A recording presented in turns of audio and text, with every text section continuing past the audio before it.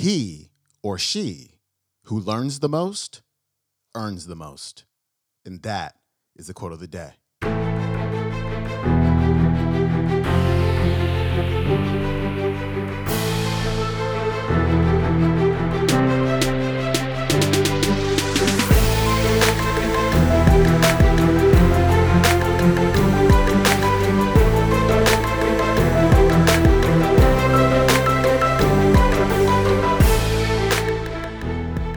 Welcome back to the Quote of the Day show. I'm your host, Sean Croxton of SeanCroxton.com. It is Motivation Monday.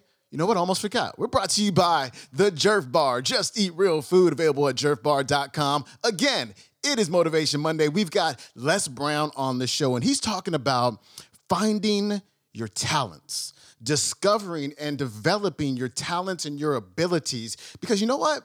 Sometimes in order to find those talents and abilities, we've got to do some experimentation. We've got to do some learning. We've got to put ourselves in new situations to learn new things about ourselves so we can make the decision as to what feels right for us. Here's Les. Now, here's what you discover when you're real good at what you do. A lot of people will find you to be a threat. They won't hire you. Oh, they want people in there they can control or dominate. So if you're a high-powered person, sometimes that can be a liability for you. So it was difficult for me to get a job in broadcasting. Did not get a job in broadcasting. Had to take another route. Had to begin to use my talents and abilities in another area. Wherever you are right now, I'm saying to you, you've got at least 3 or 4 or 5 talents that you are not even aware of right now. And you'll never be aware of them unless you come outside your comfort zone and challenge yourself to develop your talents and abilities, to see what it is that you might have a knack for, that you haven't discovered as yet. See, most people never discover their true potential or their other talents and abilities because they figure that they're one-dimensional. And they don't try and stretch themselves and learn more. Guys say, he who learns the most earns the most. See, if you start learning more things and finding out and experimenting with your life and finding out what else fits for you, here's what you discover, that as you start working with it, and the more you do it, the more you realize other ideas coming to you, the more creative you can become.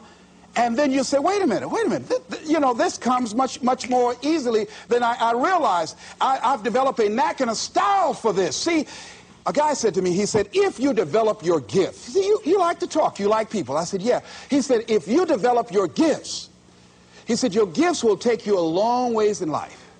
And ladies and gentlemen, because I decided, so I used to be a jack of all trades and master of none.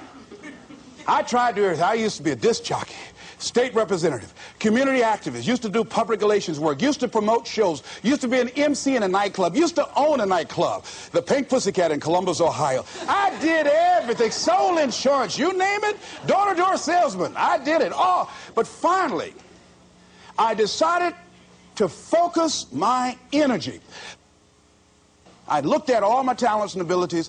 I said, well, I got to just find what's my one thing, what's my trump card, what's the one thing that I do better than I do anything else. I said, well, I like to do a lot of things. I like to promote, I like to MC, I like to talk, I like being a disc jockey, program director, I like being a community activist, I enjoyed being a state legislator, but I had to find one thing, and I found that one thing. I decided I was going to develop myself as a speaker. And I started following other speakers around. I started doing research. I would read about Marcus Garvey, Frederick Douglass, Booker T. Washington, Winston Churchill. The truth is incontrovertible. Malice may attack it, ignorance may deride it, but at the end, there it is. Carlyle, truth crushed to earth, shall rise again. I would follow Dr. Otis Moss. I read what Dr. Martin Luther King said. He's the greatest preacher in the world. I used to follow him. Of Charles Adams out of Detroit, Michigan.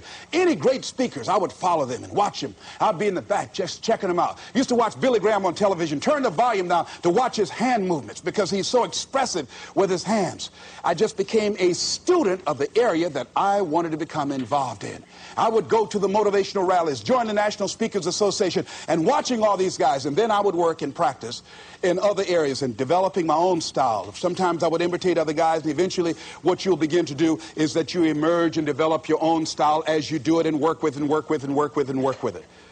And I say to you, that is so exciting. People that are working on their dreams and developing themselves, they have a different kind of walk. have different kind of energy. You can tell in the tempo of their conversation, they walk differently. They have a lot of energy. They have a glow about them.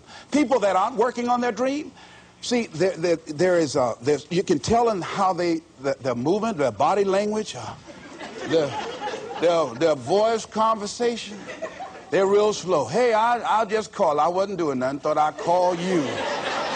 Well, don't do that over here. They look at a lot of television. What's on? I don't know. I'm just looking. You know? No, you got to watch this. You don't want to be like that. You want to actively be involved in creating life and making it exciting for you. See, if you watch the news all day and read what's happening in the newspaper, you'll be scared to come out your house. Am I right? You'll be scared around here.